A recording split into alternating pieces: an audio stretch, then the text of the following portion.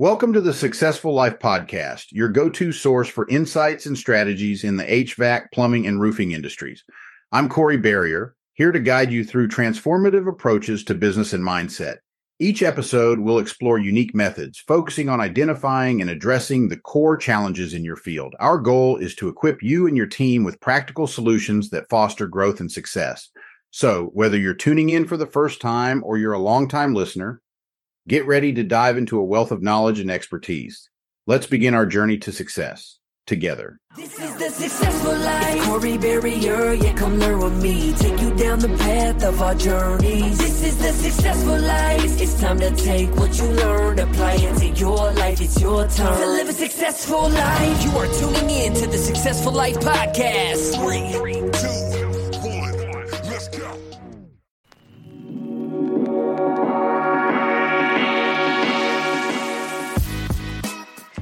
Thank you for listening to the Successful Life Podcast. We have no dues or fees, so please refer this podcast to a friend. Make sure you rate, review, and hit the subscribe button. Thanks for listening.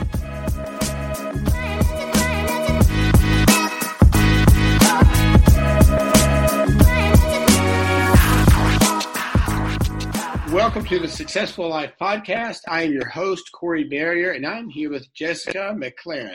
Hey, Jessica, how are you? Great, Corey. How are you? Good. I'm so glad to have you on. It took us a little bit to connect, but here we are.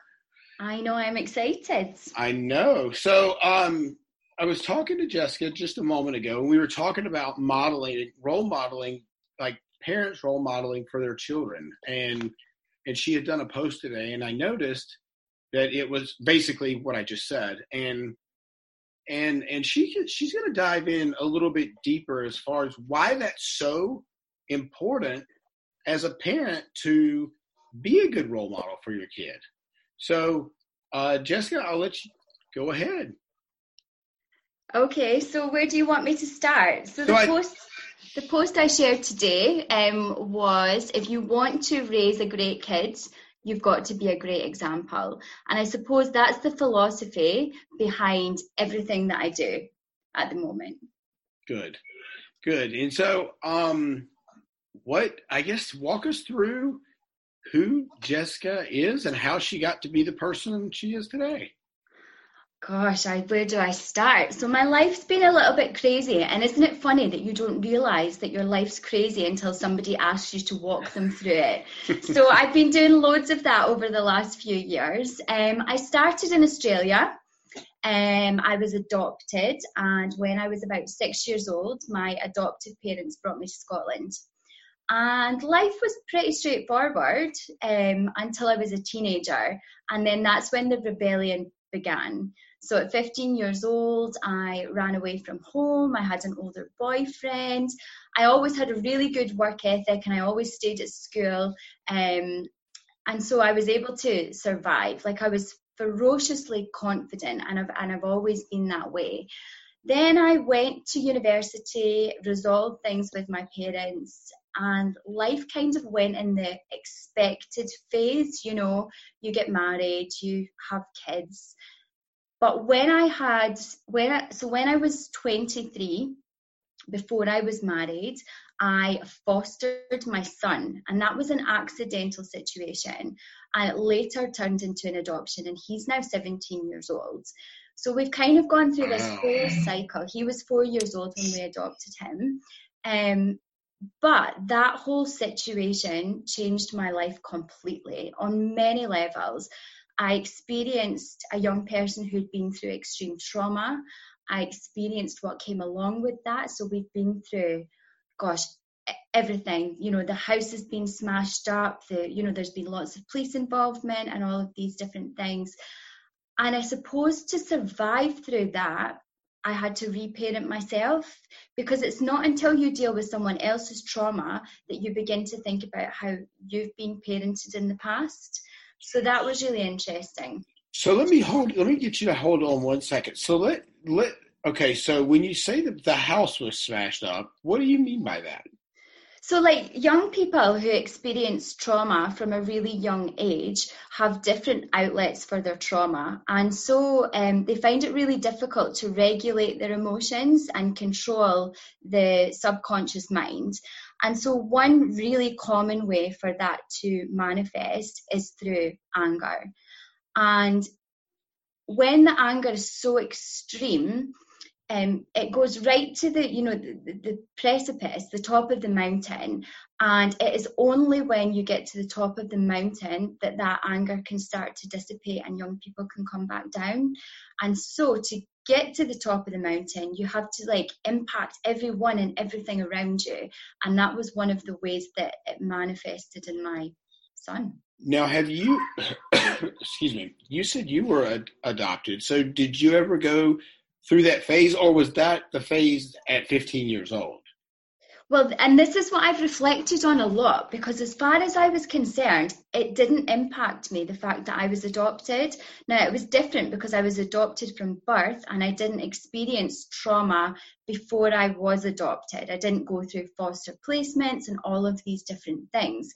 However, it's very possible that that was my way of dealing with it, the fight or flight, and I took flight and I was fiercely independent because I needed to take that control back, maybe. And that's been a huge reflection for me over the last few years, for sure. So, okay, so when you were adopted at 4, right, you said? No, my son, we adopted him when he was 4, yeah. You were 6. I was 0, and then I was at birth, and then when I was 6, I came to Scotland. Oh, that's what it was. I got that part mixed up. Right. Okay, so when you say trauma with your son, you don't mean do you mean physical trauma, or do you just mean the fact that he was moved around a lot? So his parents were drug addicts, heroin users, and so we don't know a lot of what went on in the past. But then between the age of 0 and 4, he had like 8 different foster placements. Oh, wow. And then he was removed from his younger sister also, which was huge. And I think what made him one thing that made him coming to me was that at that time I didn't have any children, and so my energy was completely focused around him, and we had freedom to build a really positive relationship. And also, Corey, I wasn't tired. Parents, and this is something we'll probably come on to, but they're tired. They work full time, they've got all these other things going on, they're getting old, and they're just tired, and they don't have the energy that I probably had at 23 years old to dedicate every ounce of their being to a young person. So how old were the people that he was with prior to you? The last people prior to me were in their 40s. Okay, that's interesting that you relate it to energy. That the people I think that's so interesting. I can only fathom your son's situation, him being 8 different families. God, I can't even imagine. And then being ripped away from your sister.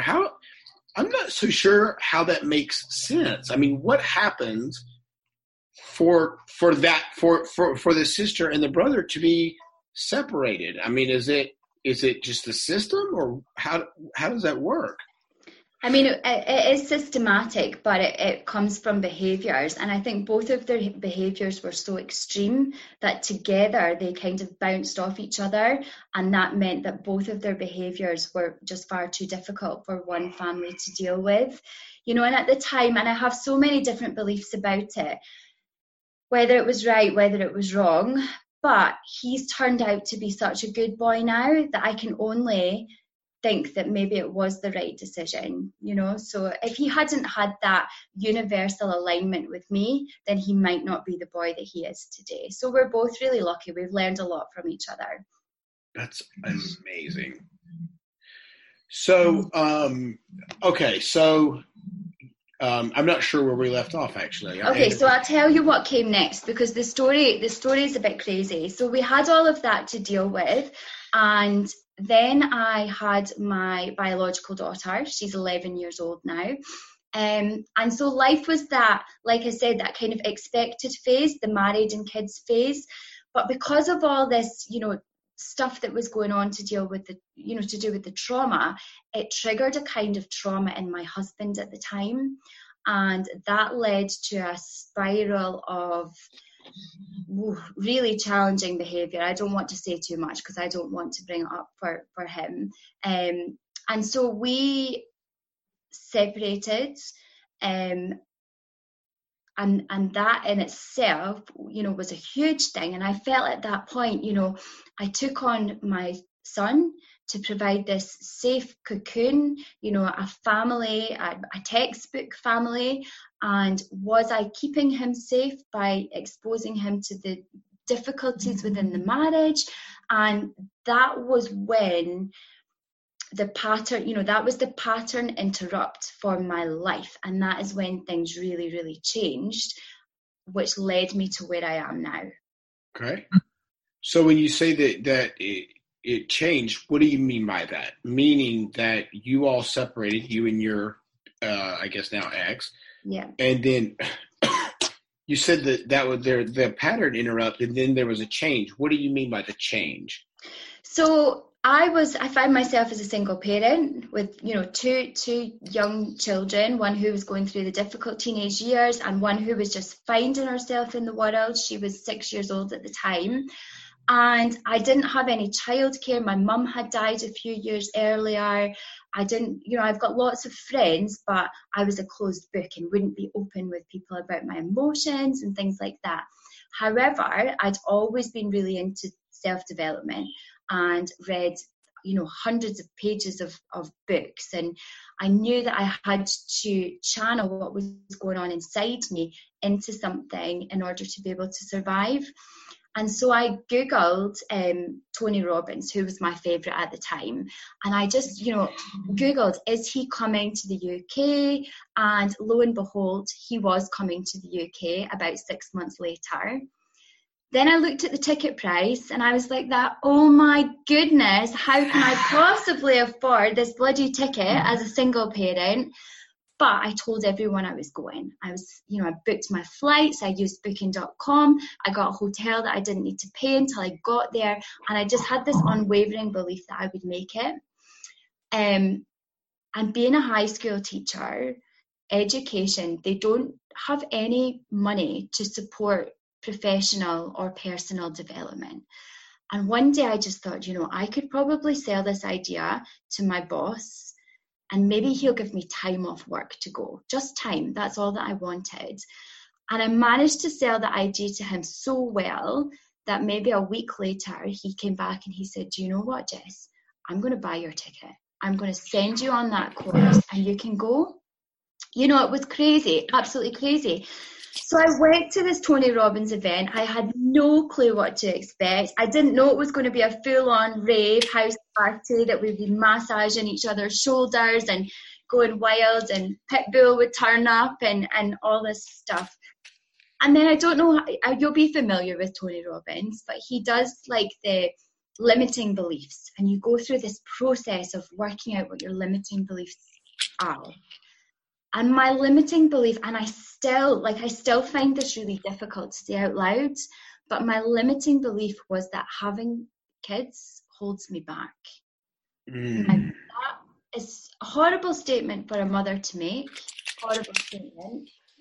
But that's how I felt at the time, because I was restricted. I couldn't go anywhere. I couldn't emigrate. I couldn't go on holidays. I couldn't even have a weekend with my friends, because I was just mum mode all the time.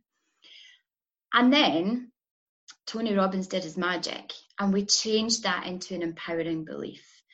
And so my limiting belief turned into the empowering belief that I have to model to my children that I can do anything, that if I have unwavering belief and I have a toolkit that even if I fail, I've tried and I've got the strength to, come back from it. And then that's where my, everything changed for me. And I amalgamated what I do in education with what I've experienced as a mum and being a single parent, and then I've created my programs. So I'll tell you what's so similarly interesting. What year did you go see Tony? I went to see Tony in 2016. Okay. So on October 1st, I'll tell you the story really quick. On October 1st of 2018, way back up, in July, I started journaling because my wife said to me, here's a journal, and it says, okay, fine, I'm grateful. And so what it's basically saying is, hey, asshole, you need to write in here and talk about what you're grateful for because you're clearly not grateful for anything. Yeah. And it was so true. So in that book, I wrote the same thing as you, as I'm going to see Tony in November. I had absolutely no idea how, but that's not true. At the time, I didn't know how. And what happened was I was supposed to get paid on October 1st, and I had worked it out that's the day I was going to buy my ticket. Well, I owned a medical spa, and my partner came into my office on October 1st and said, I'm not going to pay you anymore. And so it was a devastating day for two reasons. One, my partner is turning his back on me. And then two, I couldn't buy my ticket to go see Tony. Yeah. And I was devastated. And so I want to say October 3rd or 4th, somewhere in that vicinity, I was in the bathroom because I stayed on at the medical spa until the 15th. I was going to ride it out to see if he was going to pull his head out of his ass and pay me. Yeah. And October 4th or 5th, I can't remember what day it was, my wife called and she said, what are you doing? And I said, I'm in the bathroom washing my hands. She said, I need you to go sit in front of your computer. And I was, needless to say, I was probably not in a super grateful mood because of everything that was going on. And I just said, why? And she said, I just need you to go sit. And she said, I need you to open your email. And I opened my email. And when I did, it was a message from two emails, one from her and one from somebody at Tony's whatever, Robin's Research. And she had negotiated with them and bought the ticket for me. Oh, and so amazing. It almost chokes me up telling the story. I've told it so many times now that fortunately I can get through it. But I'm telling you, I bawled my eyes out that day because it was probably the nicest thing anybody's ever done for me. She got your back. For sure. Yeah. And so I just think it's interesting how we both got to Tony and then got there, like you, had no earthly idea what was going to take place. And then all this shit happens. I know. And it's like, and you're up for 16 hours. I know. So it started this whole thing for me. So what was your limiting belief?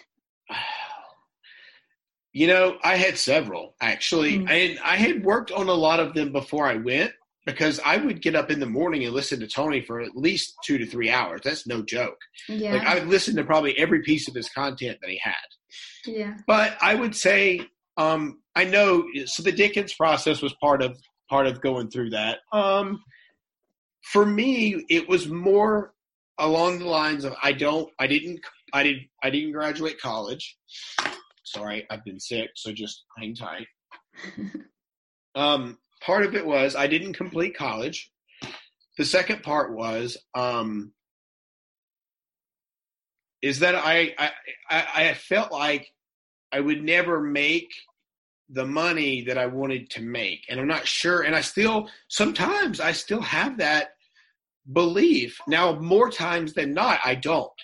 But that belief will creep into my mind from time to time. Yeah. And so this past year since the clinic, since I exited, which was October 15th of 2018, I have literally been working on myself. I went and got my NLP certification, and I've just I've been knee deep in making sure that my mind is right, because whatever I've got coming next, which this podcast is part of it, is really big. And this is a great example. And everybody that's listening to this, believe me when I tell you, I didn't know shit about podcasting. I had this mic sitting on my desk for 3 months until I decided to take action and ask that first person to be on my podcast. And when he said yes, I had no choice but to learn it. And so that's a great example of a limited belief. I told myself, well, I don't know how to do a podcast, and who would even want to be on my podcast? So if anybody's listening, understand that it's just a fucking bullshit belief. That's it. Absolutely. Anyway, I didn't mean to go on such a rant, but your story was just so similar to mine with Tony. Yes. I mean, he's made such an impact on so many people's lives, and that's quite frankly how I know about Ed Milet. Yeah, sure. Through Tony. And then I didn't even know who Andy was. I had no idea who he was until one of the Syndicate brothers told me about him. Anyway, so all right, so I interrupted you. So in your limiting, okay, so what have you done about that as far as changing that limited belief? Okay, so I came home that weekend and I told the kids that what my plans were. You know, I'm confident that I can make a huge impact on people. That's what I've done since I've been 22 years old.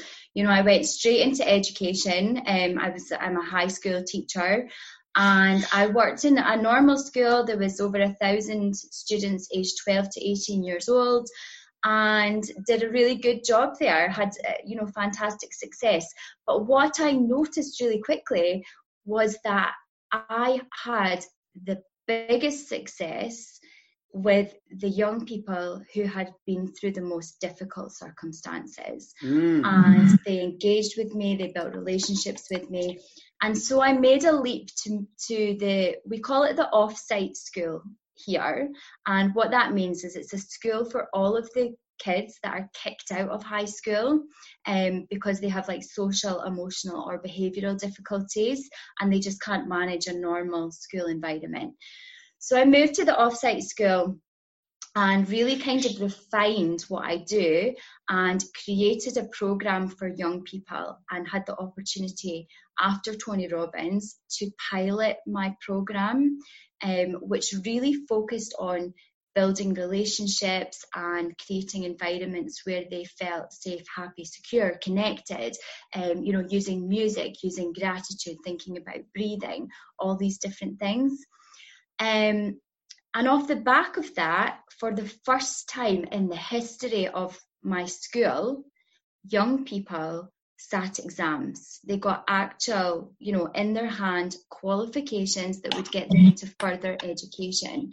And I compare it, like I feel stupid saying it, but I do compare it to the Roger Bannister thing, when he ran the 4-minute, what did he do? He broke the 4-minute mile. Correct. And then lots of people did it. Because now in my school, there are examinations and qualifications offered over every curricular area. And before I went, there were none. So I used my program to get young people into a position where they had the capacity to learn, because they were starting to inventory their past. They were starting to think about, their emotional well-being, their physical well-being, but also their neurological well-being. And we built fantastic relationships. I role modeled for them. And so we had this environment of trust and safety. And then that allowed them to tap into academic success. And this is what's led me to realize that teachers need to work on themselves first to be able to produce optimum results. I can totally 100% identify with that, because teachers, it seems like, now that you say that, and I've never thought about this before, but teachers don't seem very happy. No. No. And again, it's a bullshit excuse. To be a good teacher, you don't need technology. It doesn't matter what your class size is. It's all about relationships.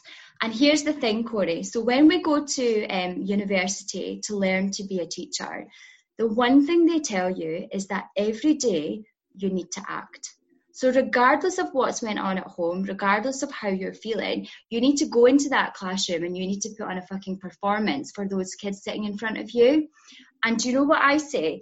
That is why there are so many problems in education, because that is not real life. You know, we all have emotions. We all have shit days sometimes, and they do too. And we need to acknowledge that and talk about that, and then model the tools that we use to get out of that funk so that they can too. And if we don't teach them a toolkit, how are they supposed to know? Great point. You know, so that's the premise of my business. So we are all about creating an excellent society through early intervention. And that comes with teachers, because teachers spend the majority of time with young people. Sometimes we spend more time with young people than they do with their parents, because we see them on a daily basis. So we work with teachers and we work with parents. And step one is getting the adults into the best place possible to role model what we want the children to learn. That makes total sense. That makes total sense. I keep getting a weird feedback. Oh.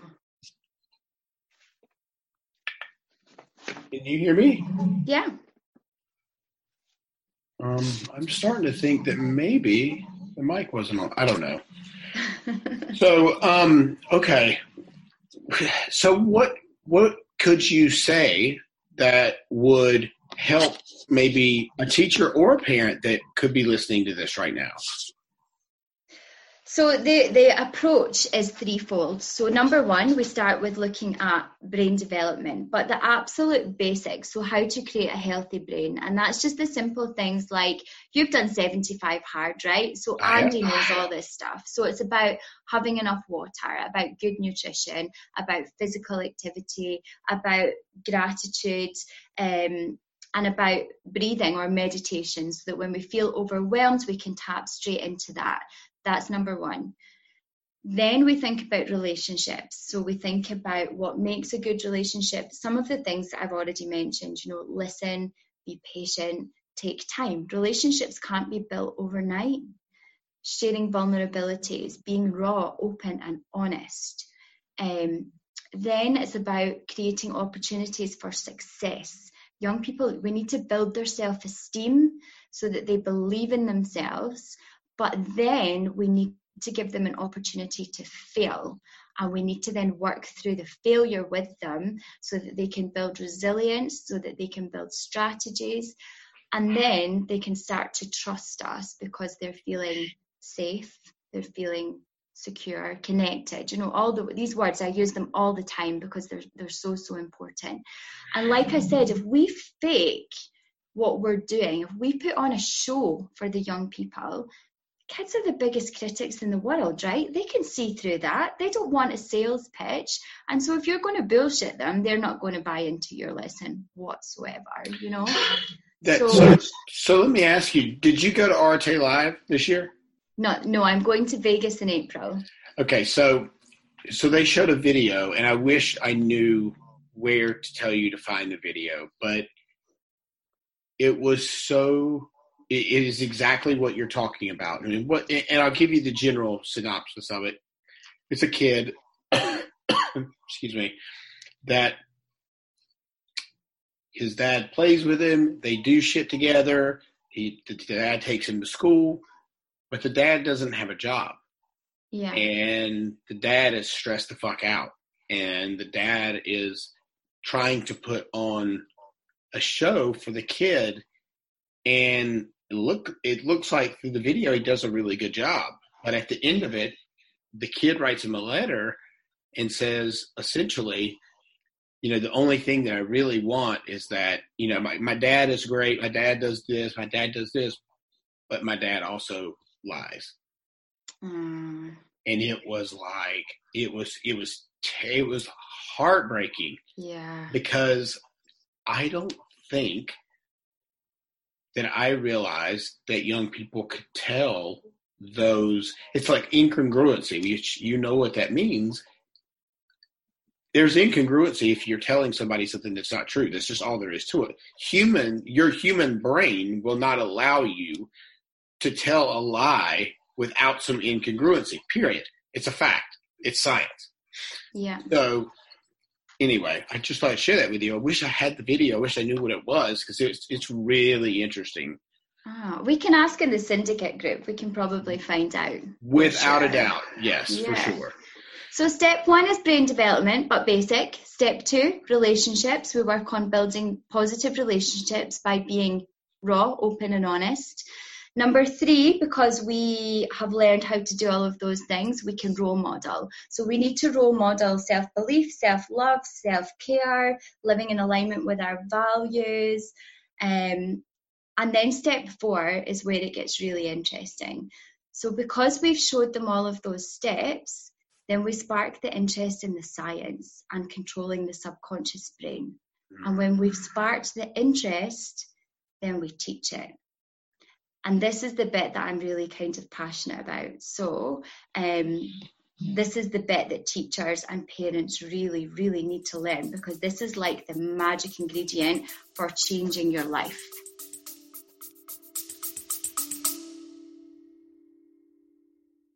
Attention contractors of the Successful Life podcast. Want to supercharge your business decisions? We've got something just for you. Head over to our website, successfullifepodcast.com, and click on the free download button to grab your copy of Warning When Hiring a Leadership Coach. Equip yourself with the insights you need to make informed decisions for your business. Don't miss out. You know, I wish more people, gosh, I'm getting such a feedback. So weird. I wish more people knew. Can you still hear me okay? Yeah. Okay. I wish more people knew about how the subconscious mind worked, because if they did, I think people would change the way they do things. I don't think majority of people know the difference in your conscious and your subconscious mind. So, you know, I've done a shit ton of work with both. And, you know, we do things, I think about 96 to 97% of what we do every day, correct me if I'm wrong, is on a subconscious basis. Yeah, 100%. 100%. Right. Yeah. And because of that, the statistic, I think, for America is that 70% of people live in a state of negative emotion. Wow. 70%. Which is crazy. Yeah, 70% of people in America live in a state of negative emotion because they always choose comfort, which means living in the past. And that's obviously linked to survival mode. The brain's always in survival mode, and that comes from the caveman days, doesn't it? Yes, and so we need to be in charge of our minds, which means that we need to program the autonomic system, nervous system. So that's the bit that we need to practice, stepping out of the comfort zone and stepping out of the subconscious mind and reprogramming the autonomic nervous system. So I guess you probably have never listened to Joe Dispenza, have you? Oh, of course I have, you know. He's my favorite. I love him. Oh my gosh, is he not just incredible? Amazing. But nobody knows this stuff. Like, it's just ridiculous. Like, it's so important and so simple, and you know, we need to learn about these things. So this is the bit where I'm saying, you know, we need to spark the interest in the science. We need to teach them how to program, you know, reprogram the nervous system so they're living in a joyful state and they get addicted to that feeling. And then we go and inventory the past and we change what has been ingrained into our systems into something that is going to create our future reality. Absolutely. So one of the things so I just want to give an example really quick. For me, as a kid, I was always told, I was a fat kid, right? Okay. And so I was always told to clean my plate as a kid before I got dessert. So in order to get dessert, which you don't fucking need every night, I had to eat everything on my plate, regardless if I was full or if I wasn't full. Yeah. So that's exactly, and to this day, I think there are times that I eat all the food on my plate because of that. I know that's the reason. Yeah. So that's just an example of one of the things that as a kid that, we're programmed at an early age to do that we just carry throughout our life. And that's why in America, I don't know what the percentage is, but it's high as shit that people are obese. Yeah, for sure. And so, I mean, who wants to live in that? Because when you live in a negative state, you don't feel good. We want to feel every day like it's Christmas morning. We want to have that elevated state, the serotonin, the dopamine, the endorphins. We want everything to be in this optimum place. And when we're in the optimum place in terms of education and accessing academic results, when we're in that optimum brain space, elevated emotional state, then the myelin pathways build thicker and faster, and we retain the information, and then we can recreate it for the next generation. And the more young people we impact, then eventually that's going to filter through, and everybody's going to experience it from day dot. And you know what that impact is on the whole of society across the whole of the world, and everyone would be excellent. Yeah, you're right. You're absolutely right. There's no excuse. No, there's really not. And I wonder, I think it's so fantastic that you're bringing the education system in the UK. I wonder how you could penetrate the United States. Have you thought about that? Yeah, I mean, I have lots of contacts now through Arete, which is amazing. And I have told Ed Milet that I'm going to be on his podcast one day. So, look out for me. It's on the vision board, and it is a long-term plan. So the UK is my number one, and I have links with Australia in terms of education at the moment as well. And then hopefully it's going to snowball, because how can people not listen to this stuff? It's life-changing. It's world changing, and I just can't imagine people not having this information. Yeah, it is absolutely astonishing from time to time to listen to how negative. I mean, people, and look, I'm not excluded. I have my days.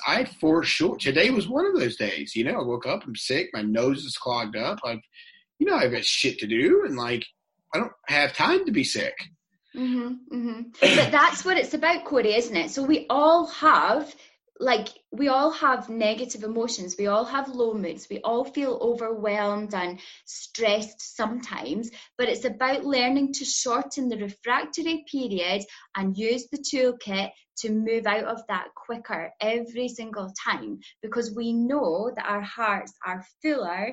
And that's scientific as well, isn't it? Because when we're in the elevated state, the blood pumps to our heart fills with blood quicker, and we feel incredible. And we have the capacity to change that. So yes, it is our autonomic nervous system, which is the subconscious brain, that controls the heart rate and the fight or flight, the arousal, all of the emotions. But it can be programmed, and that's what people don't realize. And that's the bit that we need to work on, but we can only do that when we've taught them the basics, when we've built the relationships, when we've role modeled that it works, and then we can teach them the method, and that's when change is going to happen. But we need to do all of those steps first, and you and me can't do it alone. We need to teach all of the parents, all of the teachers, and hope and ensure that it filters through. Yeah, I'm so glad that you brought this up, actually. I'm so glad that you came on today for multiple reasons, but I just thought about something. I was interviewing another guy sometime last week, and he said, I go into the school, and he's got, I've got tattoo on at least this arm. And he's got tattoos all over him, and he drives a Lamborghini, and he was like, and he's known as Lambo Dad. Well, it's funny to him because he goes to the school and the kids flip their shit because he drives up in a Lamborghini and he's got tattoos all over him. So, but he goes in and he mentors the kids. Yeah. And it's cool because, you know, him being the guy that he is with tattoos, and people don't expect us to walk into a school and be a mentor. They expect us to walk into the school and burn it down. Yeah. So the point of me telling you all this is that he said, hey, there's a group that I'm linked up with that I can link you up with that will help you to go into schools and mentor people. And so I'm going to start doing that. And I didn't think about it until just now, how it connects with exactly what you're talking about, because the kids need to see that it's not just one way. It's not come to school, sit down, like we've always both heard, sit down, shut up, do your work, don't talk, raise your hand if you want to be heard. You know, there's a different way to do that, because we're programming children to go out into the world and just do the same shit over and over. And we need people to think for themselves. 100%. Maybe we can link up on that. Maybe we can share some strategies, and we can talk about that more. I think that would be an absolutely great idea. I've got to get some more information on it. In fact, I've touched base with one of the guy, whoever he is, but he has not touched back yet. So I'm going to do that as soon as we get off the phone. I'm going to touch base with him again so I can make sure that I follow up, and I'll follow up with you. Because you've got a lot of experience in this, and you can help me if you're willing to do that. Sure, absolutely. So I was going to ask you. So the other people that you have that you work with at we call it our alternative school, I think is what it's called here. Okay, yeah. What did you call it? Off-site school. Yeah. So the other people that are helping you there, do they share the same vision? I mean, you know, are they like-minded? I mean, all of the staff that work within the school are there because they want to make a difference. They're all fantastic. They're all, you know, skilled in relationship building. I think that I'm next level. I know that I'm next level. You know, my boss invests in me. They know it too. And realistically, I'm not going to be in that job for much longer because, you know, the focus is the global impact. However, it's really difficult to leave when I know the difference that I'm making on the ground, and I'm, you know, creating impact on all of the people within that building. And so I need to be confident that other people can do that when I leave, you know. So in some ways I'm preventing myself from, you know, going as fast as I want to with the business by the desire to look after the kids that I've got there at the moment. I was going to say something else there. So my program that I developed and had success with, I actually asked for a different member of staff to deliver the program, to pilot whether the success was the program or whether the success was the way that I delivered it. What do you think? I would say that, that's tough, because I'm going to say that the program itself probably did well, but you delivering it was probably the difference. And that's the hold on why you can't move forward. Absolutely. And it also confirms that we need to teach the teachers. And when I actually did a different podcast last week, another American one, and he asked me, he said, you know, what would you say to a teacher who says their job is to deliver content? And, you know, for me, that is where they are absolutely doing their job wrong, because a teacher's job is not to deliver content. Any old person can deliver content, you know, read a textbook, teach yourself, and then deliver it. A teacher's job is to get results. And you can't get results unless you go through a process of building relationships. With some kids, of course you will. Some kids just want to, you know, absorb themselves in education. But the ones that you want to really make a difference with, because they can't do it without your help, need the process, need the toolkit, need the role models, need the relationships. The relationship is such an important part, because if the children think you care, or if they know you care, they're going to work twice as hard. If they think you don't care, they're not going to do shit for you. Well, if they think you don't care, they're not in, and they don't feel safe, and they can't. How can they switch on their brain for learning if they can't feel safe and secure? You know, we know what that situation's like. We're always scanning for danger, and the minute we feel that there's some kind of threat, then we're agitated. We're not present in the moment and what's going on in front of us, because we're too busy, you know, in survival mode. Yeah, absolutely. Absolutely. Okay, so we'll wrap up in just a moment, but what would you say if I said to you that you should have somebody that you trust, which you should have somebody at this point that's almost like a right-hand person to you, a go-to person. What would you say if I said, okay, why don't you turn some of your responsibilities or a lot of them over to that person and then work on the bigger picture? I do. So I have a team of people that I meet with once a week, and I'm developing them to deliver the same quality. And what's been really, really reassuring is that they've said to me, we need you to be a mentor, because although we're fantastic at our jobs, we need a more balanced, targeted approach. So they can recognize it. Sure. Okay. So how quickly do you think you can get those people up to speed to where you're confident that you can step away at least 4 days a week? It's up to them. How quickly do they want to,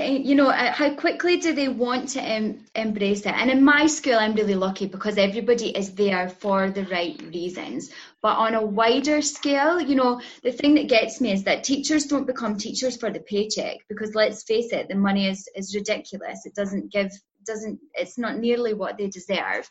So at some stage, they had the passion. Then they lose it because they get swept up in the politics, and they need to find their passion again. And as soon as they find that passion, they are going to bring value. Good answer. So let me ask you one more last thing. So what if I said to you that, you know, I wonder if part of them them depending on you is a crutch. Do you see what I'm saying? So what I mean by that is, you said, well, they say the people say they need me to be a mentor and to kind of still hold their hand. You didn't say that, but kind of hold their hand. Do you think it's a lack of confidence? Why do you think they need like this direct touch with you in order for them to move forward and continue on? Because they are so passionate about making a difference that they just want to learn and provide the best service possible to the young people. And obviously that takes a bit of time, it takes a bit of confidence. I mean, I've done years of development work, I've done years of research. You know, a lot of people don't even know who Tony Robbins or Dr. Joe Dispenza are, and so it takes quite a bit of time to really understand the science. And really, this stuff should be taught right at the source. This should be taught in teacher training. You know, it should be taught at parents' school if parents' school was such a thing. We just need to get the information out there, and that's my job. That's my job. Get the information out there, then the right people with the right passion will pick it up, and we will make a difference within the world. Perfect. All right, Jessica. Well, thank you so much. I really, really appreciate you coming on, and you've really opened my eyes to a lot of the education system that I was, and my mom was a school teacher, but it's been years now. So I think your approach is fucking awesome, and keep up with the good work, because I think I don't think. I know you're making a difference in the world. And that's, if you think about your difference that you're making in all these kids' lives, you're really making a difference in their kids' lives and their kids' lives. So you're doing something really fucking cool. So you should be really proud of yourself. Thanks, Corey. I appreciate that. Absolutely. And thanks for the time today. I've enjoyed this conversation. It's been great. Absolutely. My pleasure. And I'll circle back with you about the other project and we'll see what we can do. Sure. Sounds great. All right. Thank you. Thanks, Corey. All right. Bye-bye. Bye. I want to thank you again for tuning in to the Successful Life podcast. If you have not already subscribed, please do. And look, if you really enjoyed today's episode, email me at successfullifepodcast@gmail.com and tell me what it was you enjoyed. And if there's somebody that you want me to bring on, then email me about that and tell me who it is. And I'll make sure it happens. So, leave us a review, tell a friend, and until next time, folks, have a good day. Thank you.